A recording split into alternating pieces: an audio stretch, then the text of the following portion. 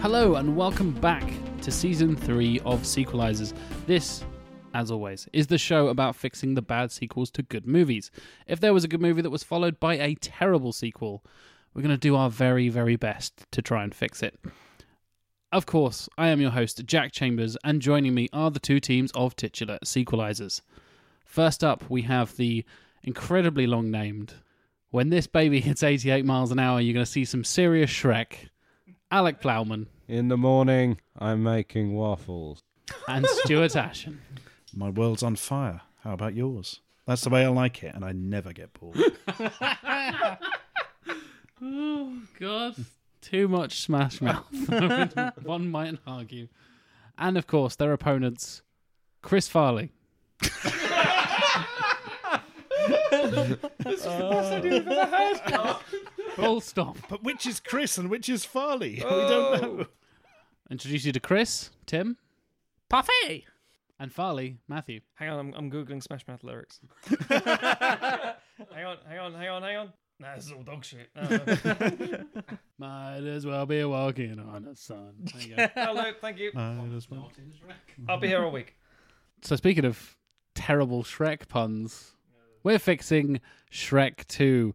In last episode, we discussed why it's actually a piece of shit and the 88% rating on Rotten Tomatoes is entirely wrong and it should not have won any awards.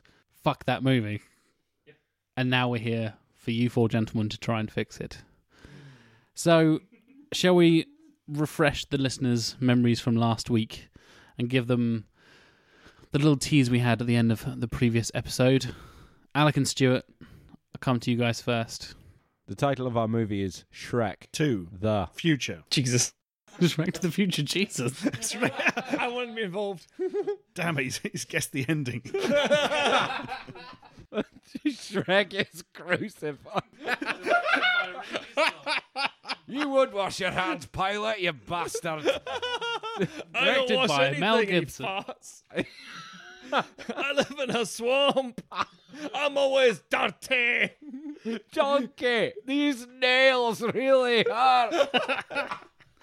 King Harold and Queen Lillian take Shrek over the hill and he sees a giant wicker ogre in the distance. Oh God! Oh Jesus Christ! Oh my God, what have we done? Still not as weird as our original idea, but No, we'll get into that later. it still is not. That was fucking bonkers. Are you ever going to touch on your original idea? We will reveal it At after the end, this, okay, yeah. fair enough. It would contain spoilers for this Right, idea. okay, I thought it was just something so completely different. No, Fair no. enough. Okay. Our cast: Shrek, played by Mike Myers. Fiona, played by Cameron Diaz. Cameron Diaz. Cameron Make Diaz. me yours. Cameroon Sharan. Donkey, played by Edwin Murphy. Is it short for Edwin? I hope so. King Harold, played by Johannan Cleese. Queen Lillian, played by Judith Handy Andy Andrews. Lord Farquaad, played by old Lithers himself, John Lithgow. And Frau Trude, played by HBC, Helena Bonham Carter. Director Robert Zemeckis, music by Alan Silvestri. Shrek and Fiona's happily ever after is threatened when the villainous Lord Farquaad returns. Cast into a strange new land by his evil magic, will Shrek and Donkey make it back in time? But will they, Jack? Tell us. We need to write the end for this. I'm going to assume they do. The listeners, they both raise their eyebrows and turn to Jack every time they say that, and they're like, and Alec points specifically, and it's like, "The fuck you doing?"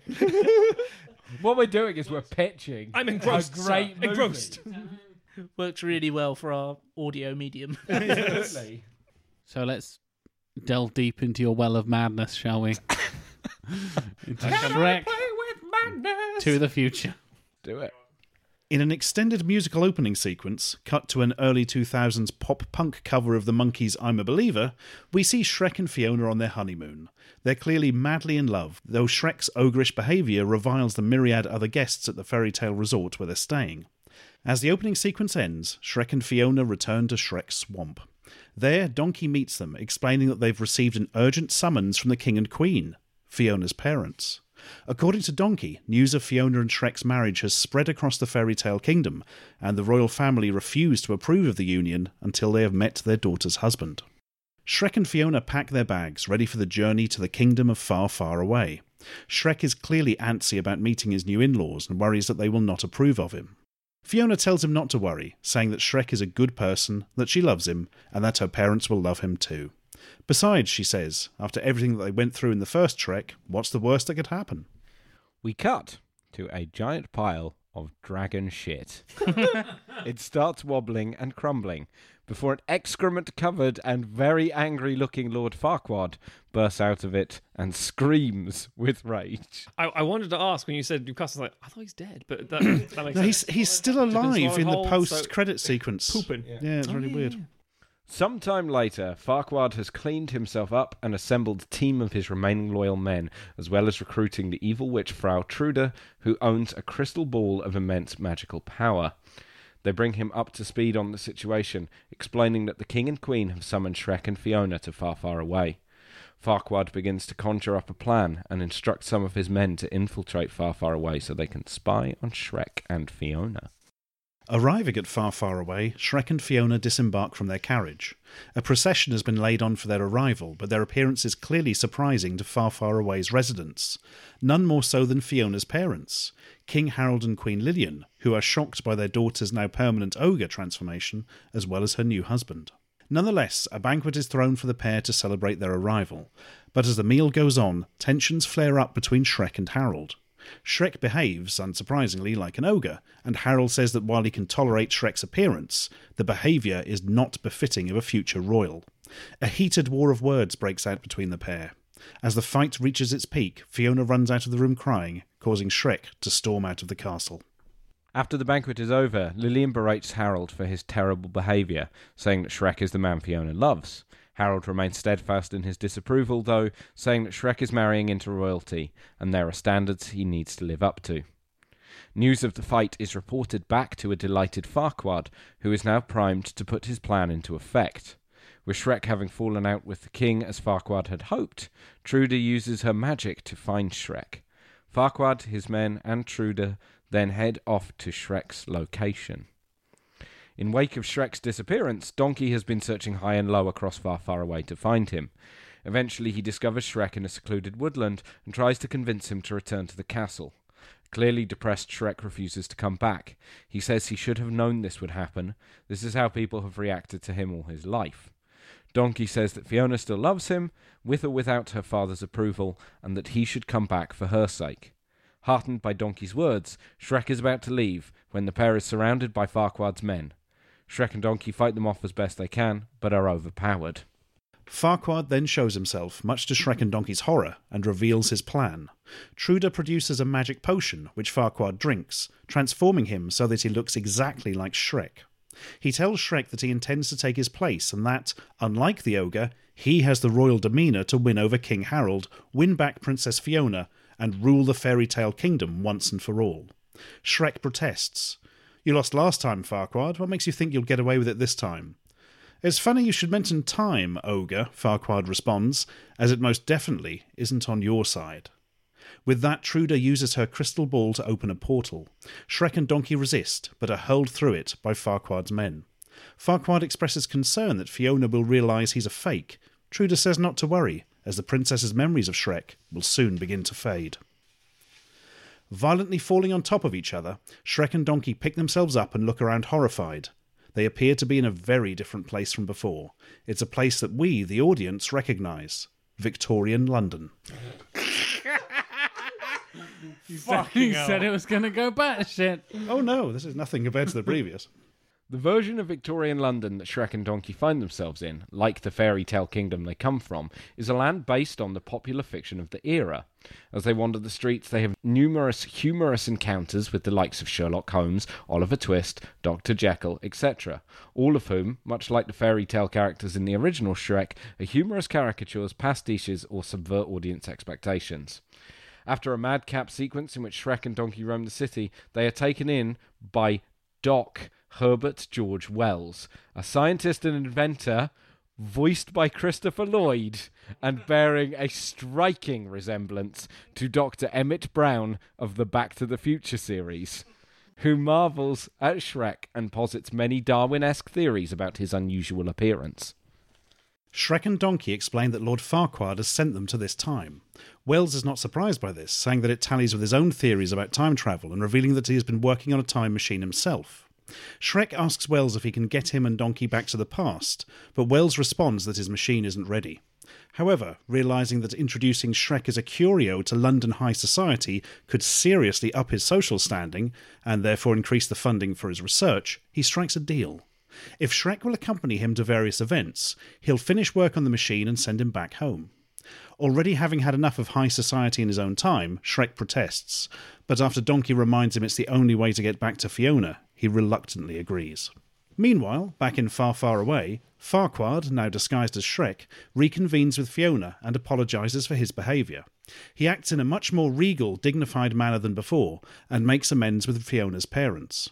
Harold is seemingly thrilled with the new prince-like Shrek and sets a date for a lavish ceremony to recognise the marriage and bestow Shrek the title of Prince of Far, Far Away. Fiona, however, is unconvinced. Away from the crowd, she expresses doubt to her mother about the new Shrek, saying that something isn't right about him. While he's certainly more princely, he no longer seems like the ogre that she fell in love with, who lacked airs and graces, but had a warm heart. It's odd, but she's finding it harder to remember exactly what he used to be like. In Victorian London, Doc Wells introduces Shrek to the good and great of high society, a mixture of historical and fictional figures, including the likes of Queen Victoria, Charles Darwin, Sexton Blake, and Phileas Fogg. But, much to Shrek's surprise, the Victorians are not reviled by him, and are instead enamoured by his ogreish ways. He becomes a figure not unlike John Merrick, the real socialite John Merrick rather than the tragic film version, and he and Doc Wells begin to revel in their roles as high society figures. Shrek and Wells are so busy being socialites, in fact, that no work appears to be done on the time machine. This agitates Donkey, who protests that he and Shrek need to get back home with some urgency. Shrek says that he's accepted for who he is in Victorian London, and that maybe he doesn't want to go home after all. Donkey retorts that Shrek might entertain these people, but he's just a new fad. Fiona loved him, and now he's throwing that all away. The words clearly cut Shrek to the bone as Donkey storms off into the night. Having overheard the conversation and been affected by what is said, Doc Wells goes to Shrek. He reveals that the time machine is finished. In fact, it has been all along. Shrek is shocked and angered and asks the Doc why he never told him. Wells replies that he's always been shunned by high society for his eccentric ways, and that in his relentless quest for approval, he'd pushed away the people that meant the most to him: his friends, his family, his now ex-wife.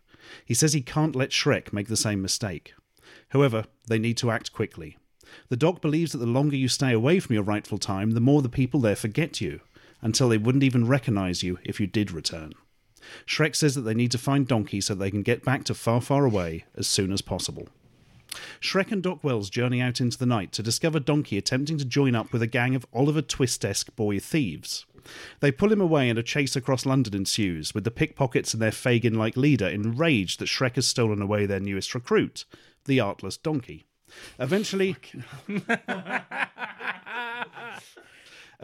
they make it to the time machine, which Doc Wells frantically sets up, and Donkey and Shrek are transported back to their own time. And not a moment too soon, it would seem. In a parody of the famous scene from The Graduate, not for the first time in a Mike Myers movie, Shrek races to the location, only to discover that the disguised Farquaad and Fiona's ceremony is in full swing. Shrek appears to get there too late, and it looks like Farquaad is about to win the day until Fiona spurns him at the ceremony, saying she can't go through with it. Shrek is no longer the ogre he was, and that the good, kind-hearted Shrek she fell in love with is becoming a faint, distant memory. At that moment, the real Shrek makes his entrance, revealing Farquaad as the fraud he is. Enraged, Truda conjures another time portal to bring forth monsters from beyond time to protect them, but Donkey smashes her crystal ball with a flying headbutt, knocking Farquaad and Truda into the portal, which disappears. Afterwards, Shrek is summoned to King Harold's chamber. Harold apologises to Shrek, saying that he was wrong to judge him for his ogreish ways. Actually, he states, he finds Shrek's behaviour quite refreshing, but was too occupied with appearances and too worried about other people's feelings to admit it. Saying that Shrek's commitment to getting back to Fiona showed his true heart, he continues that he would be delighted to call him son-in-law and asks for his forgiveness. The ceremony is rescheduled, with the real Shrek back in his rightful place. However, just as Harold is about to crown Shrek Prince of Far, Far Away, Doc Wells unexpectedly appears in an upgraded second version of his time machine. Friends, you've got to come back with me. Back to the future. But Doc, I just got back here with Fiona. I'm about to become a prince. Well, bring her along. It's your kids. Oh my Something has God. got to be done about your kids. What happens to our kids? Not your kids, your kids. Everyone realises that Doc Wells is staring straight at Donkey, not Shrek. As Shrek, Fiona, Donkey and Doc Wells hop into the time machine, the words "To be continued" appear over a Smash-Mouth cover of Huey Lewis and the News Back in Time.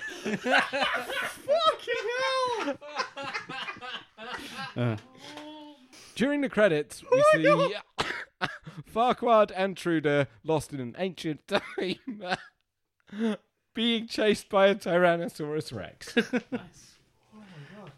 Shrek to the future. It's a parody film, baby. That was, yeah, I mean, it was crazy. Thank you for the pitch, gentlemen. That's very interesting. But you mentioned a batshit original idea that I think Yeah. we deserve to hear and Shall the I listeners explain this deserve one? to I hear. think Alec might die just remembering it. We've broken Alec Yeah. many times, and I feel like this might be one of them. We initially came up with this, sat in Ed's diner, trying to work out what the hell we were going to do for Shrek.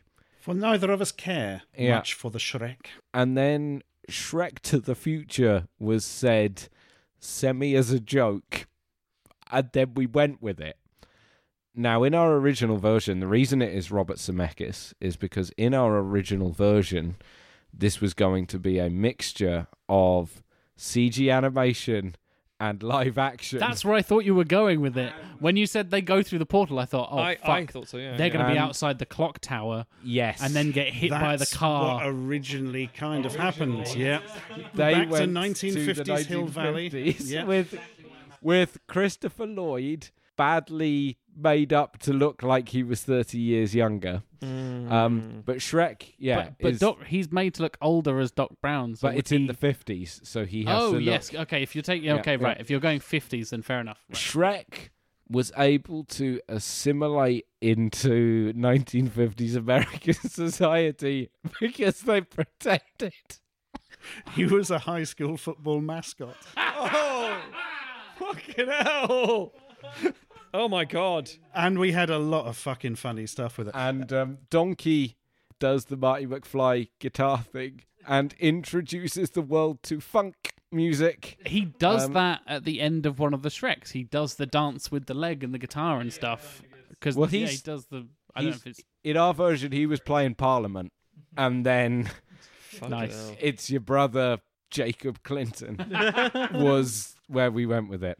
So much in the same way that you made your Predator pitch an Alien versus Predator film, you were and still have made a Shrek film, a Back to the Future movie, but you want to make like Back to the Future 2, where you're like, let's completely go inside. That's exactly it. And it was very funny. Fucking hell. And Alec was like, is it not about... It's an entertainment podcast, not a fucking job interview, man. It's all fine. But then there is the rule of the sequelizing. You're supposed to improve the sequel. And no matter how you made this, and no matter how funny it would still be fucking awful. So, cut that one. Yeah, out. we got to a point where it's like, we can make this hilarious, but we can't actually make it any good. I'm imagining it's the end of that episode of The Simpsons Yes. where Homer falls through and goes to the Yeah, just erotic really cakes. awful. That Yeah. one, yeah. Yeah. I've also toyed with having him go really far into the future and having, instead of Victorian London type Shrek X in characters. space. Yeah, Yeah, but it's just Morlocks. riffing on sort of Flash Gordon, that kind of stuff. Wow. But that would be the third one. Yeah. 2001 A Shrek Odyssey or something like that. That's it. And in the end, it's just a donkey fetus floating in space. It's a donkey dragon fetus. floating Oh, in yes. space. Oh, that's my it. God. A donkey fetus. Space donkey. That's what we need. Ours is going to seem really tame by comparison. Yeah. Well, we just did a Shrek sequel. Have you mixed live action random shit? No. Oh, God. I said I legit thought that's where you were going. As soon as you said, and they're sucked through a time portal, I went, oh my god, they're doing that There episode was of The so Simpsons. much material, but it would have just been... if you'd have made it as a film, it would have been fucking awful. People would watch it and enjoy it, but for all the wrong reasons, you know. I think, yeah, we maybe had too much milkshake at this point because we were just there like, you know what? Shrek could be... What, the David Lynch combination of sugar and caffeine, and you're like, oh Yeah, my god, this is yeah, great. and we This is were great. like, Shrek's a football mascot. Yes! It'd be the thing we'd be reading BuzzFeed articles about now, where it's like the film that killed DreamWorks Animation. Why you never see Robert Zemeckis make any films these days? Why you never see Robert Zemeckis, Mike Myers, Christopher Lloyd, Yeah. Eddie Murphy. Wait, all of those people. Yeah, I was just saying, it just jump starts maybe 5 years ahead of when the actual event happened in here, in real life. Anyway, after that, as you would say, Alec, train Shrek. Over to Chris and Farley over there. Remind our dear listeners of your cast crew. We are Chris Farley. We are bringing to you today Shrek 2 Happily Ever After. Our returning cast in the role of Shrek is Mike Myers, the role of Donkey, Eddie Murphy, the role of Princess Fiona, Cameron Diaz. New cast, Queen Emily is played by Drew Barrymore, King Spencer by Charlie Sheen, and Old Man Frog is Keith David. Our film is released in 2004, same as the normal Shrek 2. Our director or directors is Chris Sanders and Dean Dubois, who did Lilo and Stitch and would go on to do How to Train Your Dragon. And our composer is Harry Gregson Williams, who did the original Shrek and a bunch of other sort of family films, Flushed Away and Chicken Run and stuff, as well as other things. Our elevator pitch is: as Shrek and Fiona settle into being married, their idyllic life in the swamp is disturbed by a wave of fashionable settlers seeking to establish a new town. While Shrek is slowly tempted by the newcomer's way of life, Fiona investigates the origin of the visitors and finds a connection very close to home. So, let's get stuck into the pitch, shall we, gentlemen? Okay. We begin the film with a montage showing Shrek and Fiona's honeymoon, set to a cover of Dancing in the Moonlight performed by Matchbox 20. The two are happy and in love, but we can begin to see the differences in their outlook on life. Shrek spends his time lounging around their gingerbread resort, while Fiona insists on exploring local caves and venturing into nearby towns, where they terrify off the locals and enjoy a spaghetti supper, complete with Lady and the Tramp reference. Upon returning to Shrek's cottage in the swamp, the two are greeted by Donkey, who has supposedly been house-sitting, but in reality has been lying low after fending off the advances of the dragon.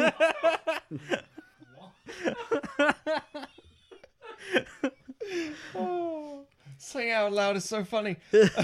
Yes, he's hiding from the rutting. Shrek 2 hiding from the rutting. Okay. Shrek and Fiona want to get back to everyday life, but Donkey insists on hearing all the stories from the honeymoon and regaling them with tales of his misadventures while they've been away. As he gallops around the house trying to hold their attention and avoid being thrown out by Shrek, he knocks a pile of letters into the fireplace. We see a notice of new development coming soon, but it is swiftly consumed by the fire.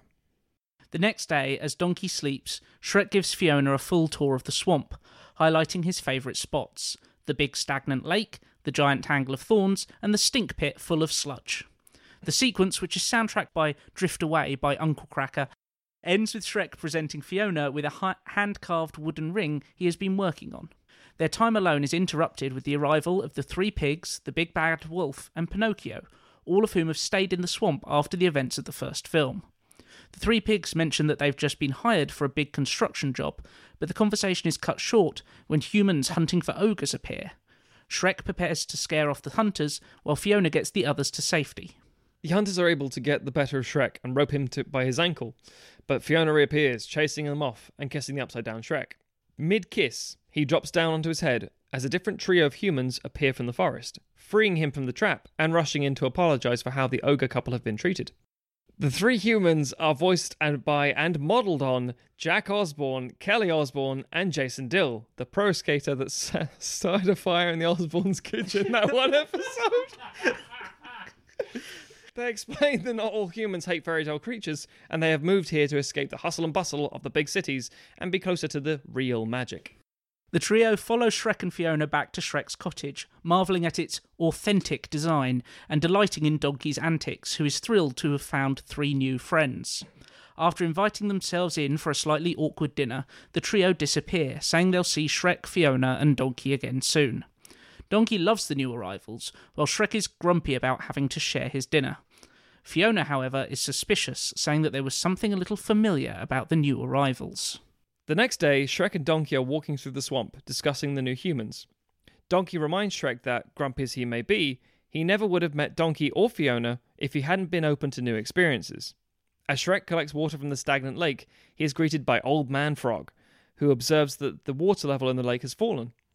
Meanwhile, Fiona has ventured into the furthest edges of the swamp and finds a huge town already half built, complete with numerous shops with fantasy pun names. She sees a notice on one of the building sites that reads, "An exciting new community, close to charmingly rustic wetlands, brought to you by the Far, Far Away group." Overcome with rage, she steals a bicycle from a passing messenger played by Lance Armstrong and heads... As Fiona heads away from the swamp and the new town, she passes a carriage travelling in the other direction. The carriage pulls into town, and with a Scar-style fanfare, King Spencer emerges. Standing before the crowd, he sticks out his tongue and shouts, "What's up?" To which the crowd return his gesture. This goes on for a while before King Spencer breaks the cycle with, "Just ruling," and the crowd chorally respond, "True, true." He is treated like a celebrity by the humans in the town, complete with paparazzi portrait artists following him, but he waves off the attention. He meets with a group of lords who have been building the new town, including a cameo appearance by Donald Trump, and says he has been sent by the Queen to check everything is proceeding as planned. One of the lords mentions that some of the locals have been poking around, and Spencer tells him to chill out, dude, and that everyone will come around to their way of thinking sooner or later. Fiona cycles furiously through a mountain pass, overtaking a group of 4 halflings, a dwarf, an elf, 2 humans, and a wizard. The dwarf turns to the elf and says, "See, that's what I was saying. Why do I have to walk everywhere?" Emerging through the pass, Fiona sees the huge fairy tale city of Far, Far Away and continues her journey towards it. Back in the swamp, Shrek and Donkey are searching for Fiona, having noticed she is missing. Donkey stumbles upon the new development, but it is quickly distracted by the local humans, who seem amused by his antics. He is given fancy vegetables and parfait by his fans, and finds himself being ushered up onto a stage to perform. Meanwhile, Shrek is searching for Fiona near the stink pit when he comes across King Spencer sat on a log playing the guitar. The two strike up a conversation, and Shrek quickly becomes charmed by the laid-back Spencer, who tells Shrek that he needs to let go of his worries. The two sing a duet of "No Shirt, No Shoes, No Problem" by Kenny Chesney, and King Spencer encourages Shrek to swing by the town if he feels like hanging out. Finally arriving in Far, Far Away, Fiona marches into the royal castle and confronts the new queen, her sister Emily.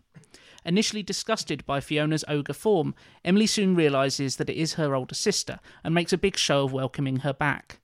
As the two trade passive-aggressive barbs, Emily explains that everyone assumed Fiona was still locked away in her tower, so when their parents died, that the throne passed on to Emily. Fiona demands to know why a new town is being built in the swamp, and Emily explains that with Lord Farquaad dead, the land surrounding the swamp was annexed by Far, Far Away, and the fairy tale look is very in right now, so Emily is simply taking advantage of demand. The argument escalates, and Fiona tells Emily that she won't let her disrupt the lives of everyone in the swamp. The two storm out of the castle and head towards the swamp, Emily on a magnificent white stallion, and Fiona on her bike, which was just being recovered by an exhausted Lance Armstrong.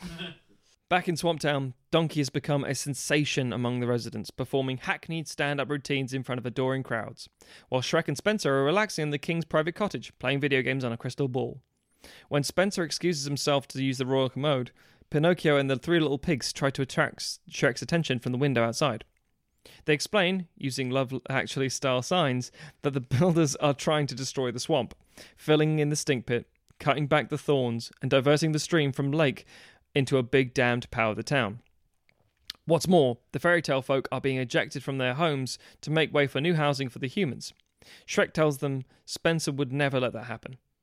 But before Shrek slams the window shutters closed on them, Pinocchio yells to him that he's go see Old Man Frog.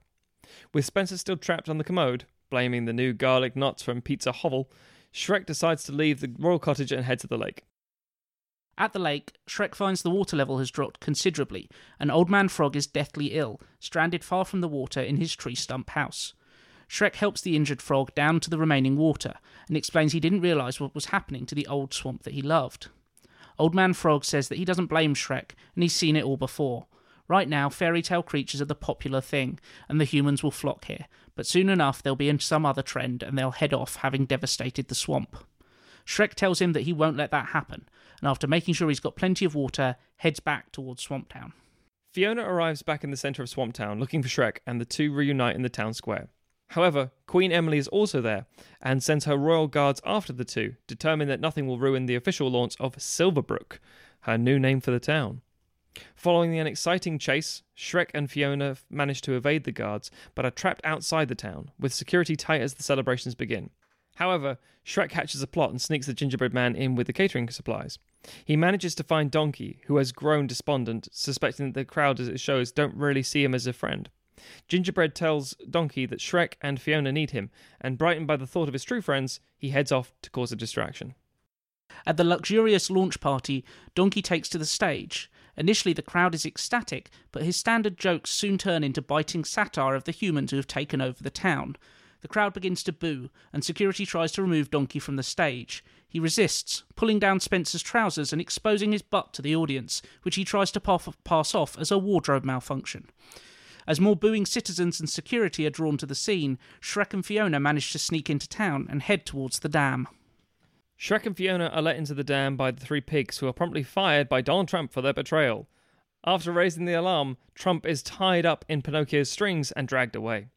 As Shrek battles guards to get to the dam's central column, Emily appears, having anticipated their plan, and fights with Fiona, wielding the magical royal scepter.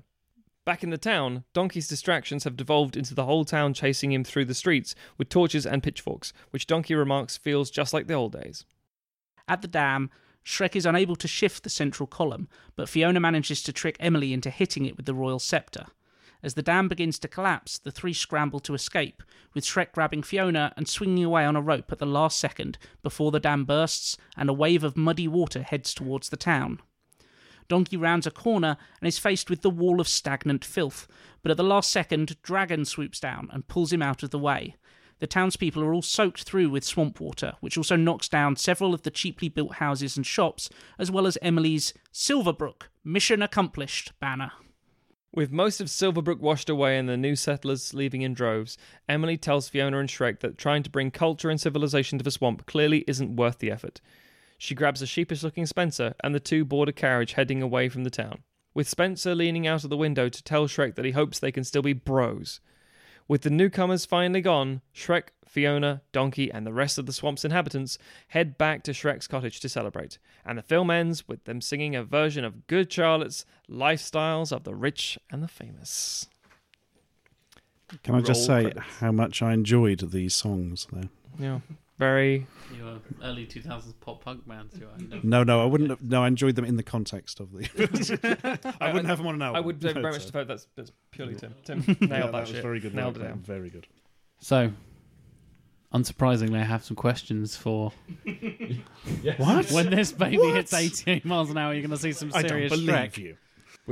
We have some questions for ourselves. Bring it on. So, in the context of 2004, I'm going to kind of address the elephant in the room and not John Merrick elephant in the room, but the elephant in the room of Back to the Future. So Back to the Future 3 comes out in 1989. We're in 2004. Is it too much of a callback for the younger audiences? Do you think that is Back to the Future still a big enough thing in 2004 for it to be called doesn't back? matter because it's not. Other than the fact that you've got the obvious Doc Brown version in H.G. Wells, which the kids, is just a funny character, etc. There isn't really anything that requires knowledge of it, and so And the ending and the joke is title quite and- on the. Yes, the title is a bit of a one to get the parents in as Yeah. well, but it's the joke at the end is quite on the nose, obviously, with him coming back. But a lot of that is because that's a really fucking exciting ending to Back to the Future. I remember I didn't see it in the cinema; I saw it on like VHS at home. And it gets to the end, it's like, "Row, it's going to be continuous." Like, fuck, when's the new one coming out? 3 years. great. That's forever. I'm like a child. Thanks, guys. It was 5 years. That was fucking ages. Was it? 5? Yeah, it was 89. Oh, Yeah. man. And then they released 2 and 3 within 3 months of each other. But also, I think Back to the Future is a film, and I think it's interesting talking about Back to the Future on video, because I think that while it is, it got a massive DVD release. Well, yeah, we talked about the around DVD that boom, didn't we? time. Yeah, this is going on. I think it has enough cultural cachet to it that, as Stuart says, it's one of those things where the film isn't beholden to that. If we'd gone with our original crazy idea, that's a big part of the reason why that didn't work, is because you are sat there going, this only makes sense if you know Back to the Future. If you recognise the clock tower and if and you right, know yeah. it well.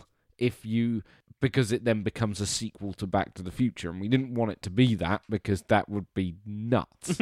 But so the idea that we wanted to do a time travel thing because it was that idea of how do we take this somewhere different? How do we tell a different story with it? And it was, we quite literally have to take it somewhere different. If we do the Shrek fish out of water thing again, we can up the ante there by putting him in a different time, having him interact with different people and a different set of rules that he then has to conform to. And we like the idea of spinning that on its head with, okay, well, Shrek isn't reviled in Victorian England because of what was happening at the time, because of this interest in science and these things, this booming interest. He becomes a curiosity, which doesn't work for him either, but it's that idea that and that's why we ended up, because as Stuart said earlier, we toyed around with a few different historical periods. We went down to that one because it's like, well, we can tell a story here, but it wasn't beholden to being a Back to the Future thing. It's just got the nods there for the people that have seen it. Well, speaking of the novelty in Victorian times, you don't really address the fact that he also brings a talking donkey with him to Victorian England. And he's just like, the kids are like, yeah, cool, no worries. He's just part of the Oliver Twist crew. But we live... doesn't talk in public until he gets to people who can make money out of him. Right. Nobody's going to suspect the donkey. And kind of going back to the Future, funnily enough, do you think Robert Zemeckis would actually want to do this? It feels like... it's his idea. I just called old Rob up and said, hello, mate, how's it going? Do you fancy doing the Shrek sequel? Had he done Polar Express by this time? I always forget what year that came out. That's 2004. I think it's the same year. Good. It's around about the same This sort of stops time. him doing the creepy Polar Express. That's got to be a boon for humanity. I think you've got him at a time when he's Again, I think that's quite interested critically acclaimed. Yeah, but it creeps me out. The animation's weird. It's still dead-eyed, but It's a very uncanny valley kind of creepy. you'd stop him doing Beowulf, that's for sure. You've got... Fucking Beowulf. That was him? Ray Winston Yeah. Beowulf. Zemeckis did that fucking Beowulf. Zemeckis' mocap trilogy is Polar I'm Express, properly Beowulf, scandalised by this. Beowulf and Christmas Carol. And he was going to do Yellow Submarine, but then yes, he it was, got wasn't pulled, he? This is horrors you're telling me, Matthew. So then I think the studio said, yeah, mocap is bullshit. Thankfully, Planet of the Apes came out and said, no, mocap's fine. Just not just like this. And not in entirely CG environments with Yes, nothing exactly, yeah. to reference. Mocap on real sets. Who knew? Yeah. Maybe you could just film the people and then show that back later. Yeah. Kind of going back away from the Back to the Future references and stuff, back to Shrek. Why bring Farquaad back? That was an interesting choice because you could easily have a new villain. I mean, the other team had a new villain. What was your thinking behind bringing back Lithgow and Farquaad? And I like the way he's obsessed with getting Fiona, and that fitted nicely into what we wanted to do with this one. And there's that really weird post-credit sequence of him being still alive in a hollow dragon, and that freaks me out. I don't want him dying in there. Just get him out of there some way. This whole pitch is to save his... Yeah, it's like that bit in The League of Gentlemen where Papa Lazarou has trapped all the people inside the circus animals. What is going on with that sequence? Why is that on the end of a kids' film? that's a crossover I want to see. But also, I think Lord Farquaad was quite a compelling villain. He's one of the I like best. Lithgow in that. I like Yeah. Lithgow's performance. I For think sure. we all do. I did not like the villain in the second one Rupert as Everett much. was weak and Jennifer Saunders Yeah. was interesting. Although, yeah, I don't think Saunders... I think she was good in it, but I don't think that character really worked. I know it won an award.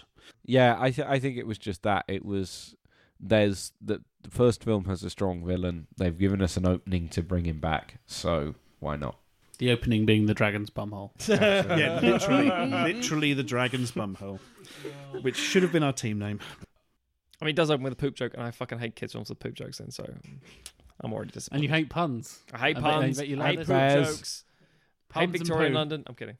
Puns, from poo, and Victorian bears. I was going to say, you can't hate Victorian London when it's on your face, mate. Yeah, like surely we listed like 7 of your favourite people there. You were just like, I Phileas was- Fogg, I was very amused by the references, but that's the thing. I imagine I'm one of the very few people who would enjoy the film for like, ha! I appreciate all these people. I don't understand Back to the Future, but Victorian London. Yeah, and they got like American audiences. Who the hell is this bullshit? I mean, the thing is, I know that Victorian They London would is a know huge Sherlock thing. Holmes. And Oh yeah, stuff, Sherlock but, Holmes. like, Yeah, but like Phileas Fogg, maybe I think. Well, these are Played like by back- Steve Coogan. Yeah. Yeah, these are Fucking like hell, that was background the thing. Yeah, well, you know, introductions. I know. Yeah, it's I Running was over by Jackie surprised to see a Sexton Blake reference. That actually. was That the- one that of was the one that yours. hit me. I was like, I didn't Sexton think Blake, anybody knew Jesus. who Sexton Blake was except Yeah. me. You know what I mean? Sexton Blake, adventuring detective. I liked the idea of like move it somewhere new to give you more fertile ground, so you're not that- retreading. for a parody film. That's got to be thing. done, or you're just retreading. But I'm not like I worry that because obviously in the first one it's not really parodying fairy tales as much as it's parodying Disney interpretation of them, and like Victorian London doesn't have as much of that. Like it's not been as it's been Definitely retrodden not by family films. lot of people, but yes, less in family films and less by like a single giant corporate entity. We were moving away from the that kind of parodying in general. It was really that being in Victorian London suited the kind of story that we want to tell. It was because moving it to this locale with the things that are going on in this place at this time allows us to tell the kind of story we want to tell for Shrek. It facilitates the crisis that he then has. Because that was what spawned it, really, was this idea. It was thinking about the real life John Merrick and the idea that if Shrek found himself in Victorian London, I mean, chances are he'd get fucking murdered. In real Victorian London. But yeah, Notice but, we had no Jack the Ripper. Yes. but in the context of a like a fictional Victorian London, it was okay. We can spin that into something quite interesting. We can put this character through something that we can't elsewhere. So it was less we want to do this because there is the opportunity for a commentary in the way that the first film did, and more there's a way we can tell a story with this character by putting them there. So I think that's what motivated it. That's why the original space idea didn't work as well, because like Shrek's in the future, he's just an alien. He fits in really well. Just fitting in really well isn't as interesting as, oh, suddenly I'm the cock of the walk and everyone thinks I'm great. You can do a lot more with that than And then just I can hide in plain sight. And then in 10 years' time, we'll have a mashup between Shrek the Musical and The Greatest Showman. Oh god. Oh god. I'd buy that for no, I wouldn't actually. P.T. Barnum. I'll make a thing of you, Shrek. And lastly, you kind of, I guess, don't really give Fiona anything to do in this film. It's mostly a Shrek and Donkey adventure. Was that a conscious decision, or you're just not a fan of Cameron Diaz? Or... We'd have recast her if that was true. Yeah. I'm going to stop for a minute and say I'm not sure how to answer that, because this was something that while writing it was like, yeah, she needs something to do. Fuck, I don't know what that is. That's why she's not in there. The thing is, the first film, it very much works on the Shrek and Donkey chemistry and wanted a bit more of that. When you add her into it, it changes the dynamic. I want a bit more Shrek and Donkey. In the third one, you can have her in and then she can kick ass in Matrix-style freeze thing. I didn't like that scene. So, Fair enough. Over to Chris and Farley. No. Say No. it properly, Jack. Come on. No, fuck you. Yeah, you can. Come on. You can do it. Come on, Jack. Over to, Come on, over come to on, the come on. Legion known as Chris Farley. That'll do. Yeah, good, yeah. A weird, but rather less of a question, more of a, well, I guess it is a question.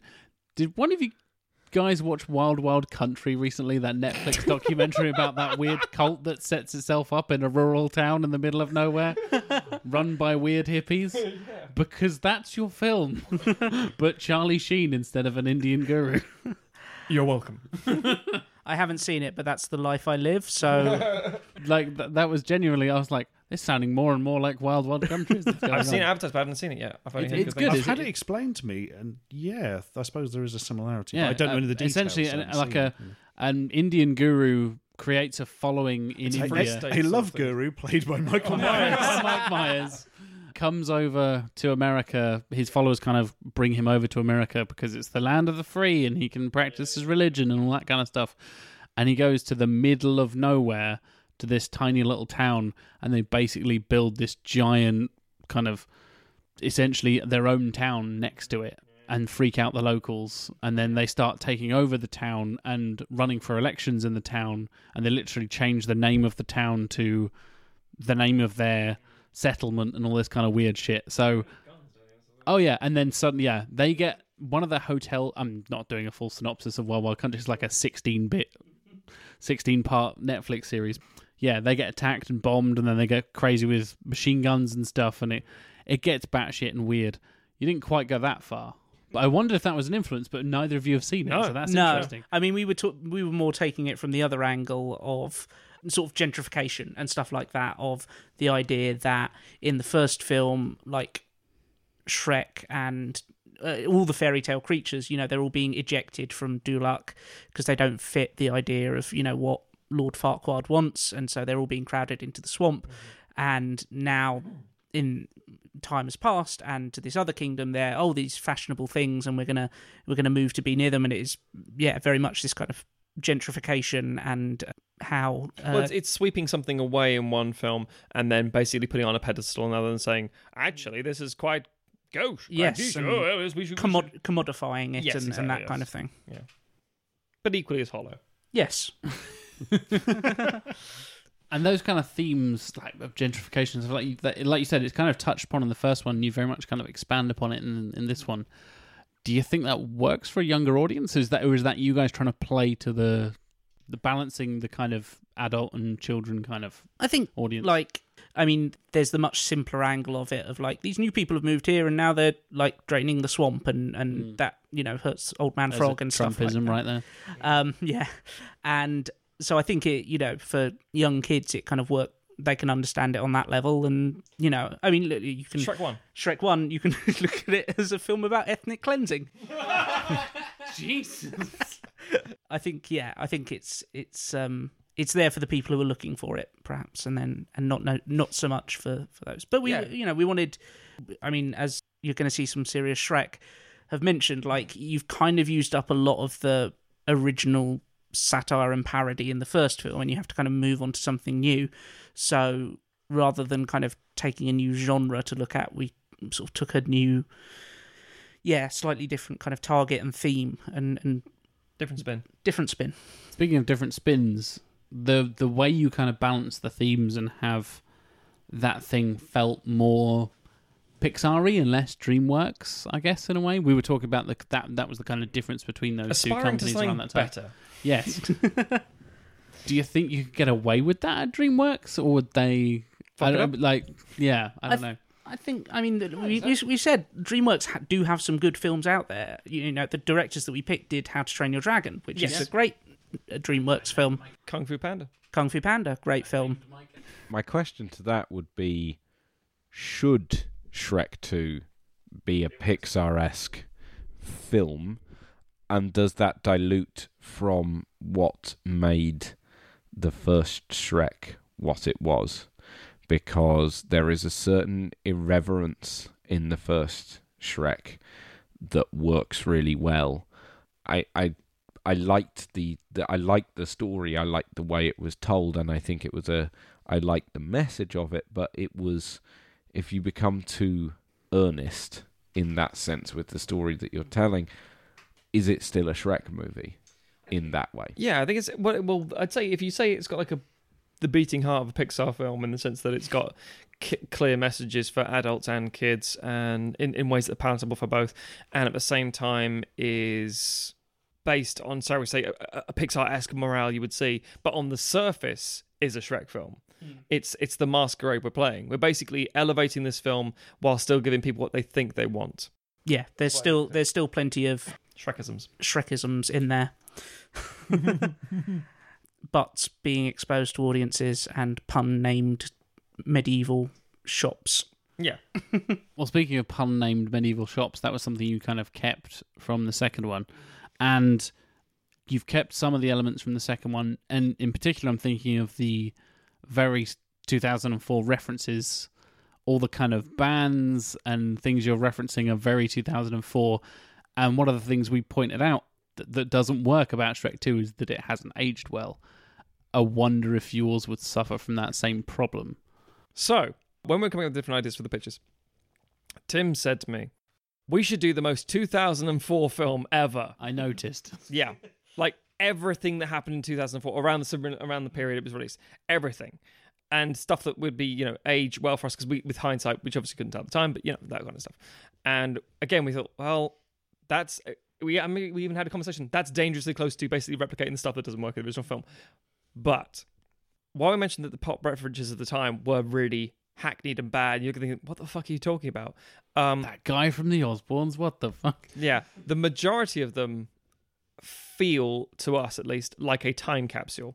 So while you have things like in Shrek itself, which has so many weird, erratic, all over the place references from the last 20 or 30 years, this is a very succinct, of its time thing. So in the same way that, writing a novel about a past period in time is great, writing a novel about when you are now at this moment is more than likely going to tell you what it's more like at that time.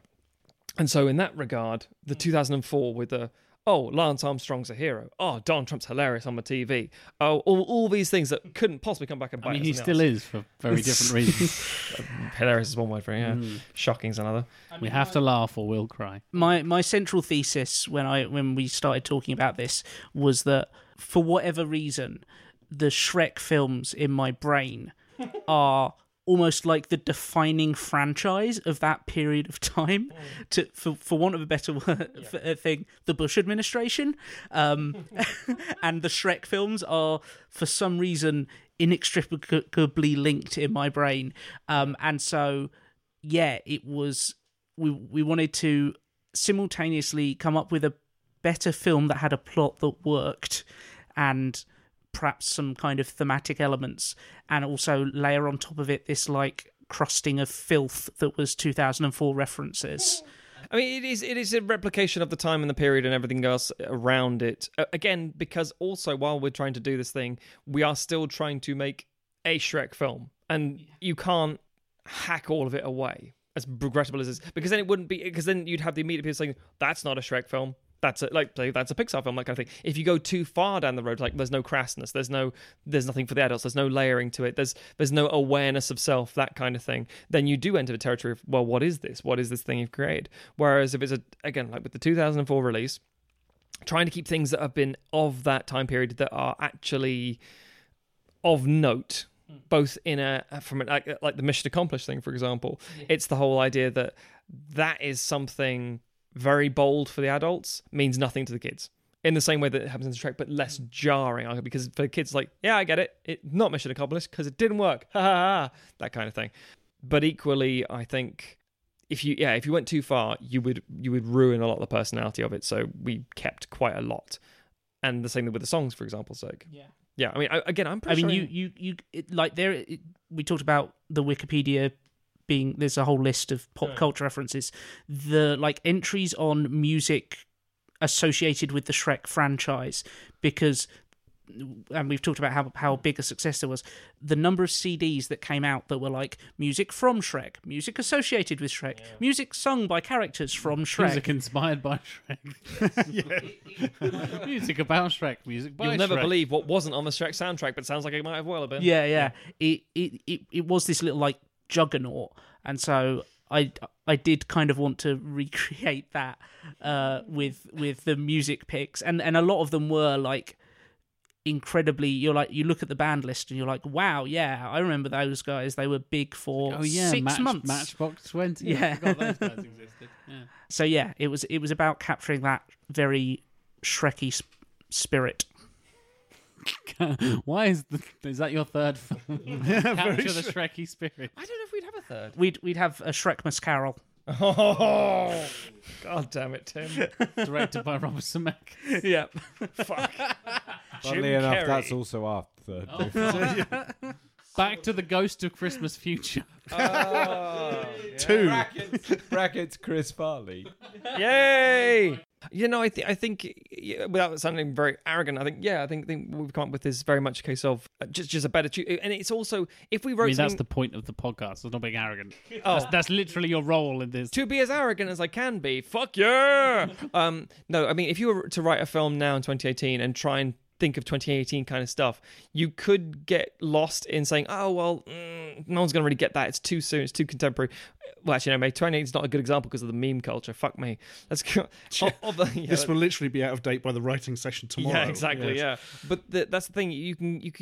Okay, so if you take Family Guy, for example, again, it's so niche in what it's trying to do. The jokes are still 80s stuff, and it's still 90s things, and it's still brand name things, and it's like, yeah, I get it, and much of the same way we're saying the argument very much there, you've done what they've done as well. It's like, yes, but we've tried to keep it very contained to contemporary of the period, and also meaningfully saying something to show that the writers would have been smarter to interpret what was actually defining the time, rather than in the same way that in theory Shrek 1 is trying to define how Disney has come to a point where they don't know what to do with themselves anymore. Because while Pixar was huge at the time, Disney kind of didn't know what they were doing anymore. They were trying to figure out, oh, Atlantis, fucking Brother Bear, Shit, we better buy Pixar and sort ourselves out. Yeah. Chicken Little. Chicken Little. Oh my god, that was Disney? Yeah. And that's the thing, Disney were really flailing until they bought Pixar, took all their stuff and said, make a good Disney film. And they think, oh, Moana's a great Pixar film. No, it's Disney. What's Pixar making? Shh, Cars 2. I mean, that Chicken Little film, that's like a DreamWorks wannabe thing, Yeah, isn't exactly. it? That's, That was- whoa, Zach I had Braff no Madness. idea that was Disney. So that's the kind of thing we were trying to sort of almost satirically point at. And also, hold our hands up, were willfully being like, yeah, we're going to make this as 2004 as possible. Hence the concept. Skating. What's the thing you said to me? You said you're walking a fine line. Yes, but I can't remember what it was. It was a tightrope between like falling into just a sea of pop culture references and actually having like a decent plot underneath it all. And I think that I responded with, I've gone and smeared that line by adding this. Fuck you, here's Good Charlotte. I assume that is like 2004's greatest hits or like early pop punk. Yeah, early I 2000s did. or I whatever. did make a big list of like people. I was trying to fit in like some Shania Twain in there. When I first added to her to the list, she hadn't come out in favour of Trump at that point. So Avril Lavigne. Is that 2002? Yeah, 2004? Yeah. Why was Complicated not in there? It's like perfect. it probably was. You run out of space to just go. This scene is soundtracked by. That's a bit too explicitly skatery, isn't it? I think you chose well. If you'd done that in the scene where Shrek and Fiona fall out because they don't see eye to eye, about that, oh, I'm in. I'm sold. Give it to It these still guys. makes more sense than Live and Let Die with a frog. Live and Let Die with a frog, yeah. But then yeah. so does pretty much anything. Frog funeral, we're going to get Live and Let Die. Why? The We're word only dies going in to it. do the first 40 seconds. Yeah, and not Obviously, the guitar because solo. good lord. But yeah, it literally must be do we know that has the word die to to show that something has a character has died in this film? Creeping Death by Metallica. I'd listen to it. Yeah, I was going to say that wouldn't Sung by really frogs. make that much less sense, though, would it? Yeah, Die, Die, My Darling by the Misfits. By the Misfits. covered by By Metallica. Metallica. Who were the frogs at the funeral? Because yeah, he's Not his family. Wait a second, yeah. he's Are they not. his cousins? Oh, hang on, audience. We're talking about Shrek 3 at this point. because Back we to were- Shrek 3, everybody. Yeah. My verdict will come in a moment. Presumably, like he's been alive for 60 years. So if he had a regular frog family, they're all long dead. Is this the reason that he died? Is like this is like 3 weeks after Yeah, frog Shrek life, 2, he yeah. 'cause reached he's his a froggy fucking frog. natural life. Yeah. But they build a statue of him. There's a big statue of him with a scepter. So like clearly at some point they said, knock that fucking human statue down. Don't dead name him. He is a frog now. Frog for life. Frog statue. Oh, wait, he's dead. He's dead. Because frogs live for however long. Fuck all. Yeah. Until the chimp gets them. Get them, he does. And like, if there's like a secret hidden track, you know how some albums you rewind past track 1 to get track 0. That if you do that to the Shrek 3 DVD, it's just the chimp fucking. It's the chimp fucking the frog. Oh, that's Where was that pond going? He buries it in the ye olde footlocker fucking hell box, and just like on a lily pad, drifting to nothing. Drifting to the chimp. Chip's like, come on, here you go, Bonzo. Rigor mortis will make it much better. And all the frogs are like, oh, live and let die. The chimp Bonzo being played by Andy Serkis. No! But voiced by Sir Patrick Stewart. Yes, and also no. Acting. Oh, God. Well, So I guess it's that time in the show where I pick a winner. Good luck. In a way, we're all losers on this show. no truer words. Oh, yeah. Well, I really enjoyed... Like I said, I really enjoyed the soundtrack that Chris Farley came up with. That's such a weird sentence to say. Yeah, that's why we like saying it. I like that you touched on those themes. Going a little bit more Pixar is, like I said, kind of something that maybe DreamWorks would be looking to do at the time anyway. That kind of makes sense. Like you can kind of touch on that. You've both got elements of the second film, but yeah, you twist it in a way that is far more interesting and makes a lot more sense than it. And I really like Back to the Future. I really liked your Victorian references. I like you've got the H.G. Wells Time Machine reference, which I thought was a nice little touch. And having just a change of setting, bringing something fresh to what could easily be what Shrek 2 is just retreading the first one, but badly. And yeah, giving a fresh lick of paint and a different setting. And going from fairy tales to like 19th century or 20th century literature is an interesting idea as well. So I guess I do have to make a decision and pick a winner for the Shrek 2 episode. And I'm going to go with Chris Farley. Congratulations, gentlemen. Thank you. Oh, I thank you. Golf clap from... You say, Chris Farley, not you fuckers. Just Chris Farley. Actual Chris Farley. Come on down, and Chris. he's here tonight. We thought he died, but... But congratulations, gentlemen. I really enjoyed your Shrek 2. Thank you. That keeps our dream alive. Mm. For Yes, if we lost this one, it's we would have even possibly pegging lost the now. season. Yeah. Mm. It's even Stevens going into the next episode, which is something entirely different. Shit, yeah. Well, next week, we're going to be discussing... Beyond. The... Poseidon. Adventure. Alec really loves that. He loves the trading of syllables and words for some reason. Are we excited, gentlemen? Yeah, I actually am. I think it's nice to go back and introduce people to films they haven't seen before, and at the same time fix the fucking awful sequels that came after it. This is this season's Revenge of the Creature, I suppose. I think Going so. back to an old school classic. Yeah, people are going to go, I don't know what that is, and then by the end of it, I'll go, oh, that's actually really entertaining. Thank you. Didn't know this film existed before we discussed it for this season. The so- original Poseidon Adventure is properly good as It is well. really so it's, fucking good. yeah. The sequel's dog shit, and sequel's dog shit. Did I say sequel? The remake of the sequel, Remake, sorry. Yeah. Oh, God, there was a remake. remake. Yeah. Just called That's a Poseidon. theme for this season, as well as With shitloads Kurt of remakes Russell. of stuff. Just called Poseidon. Is it Dennis Quaid in that as well? Or It was, what's his face from Jaws? Roy Schneider? No, the other one. Richard Dreyfuss. That's it. Pretty sure Dreyfus is in it. We'll see you underwater in a week. Glug, glug, glug, glug, glug, glug, glug. Why did we both know to do that? That was the sound.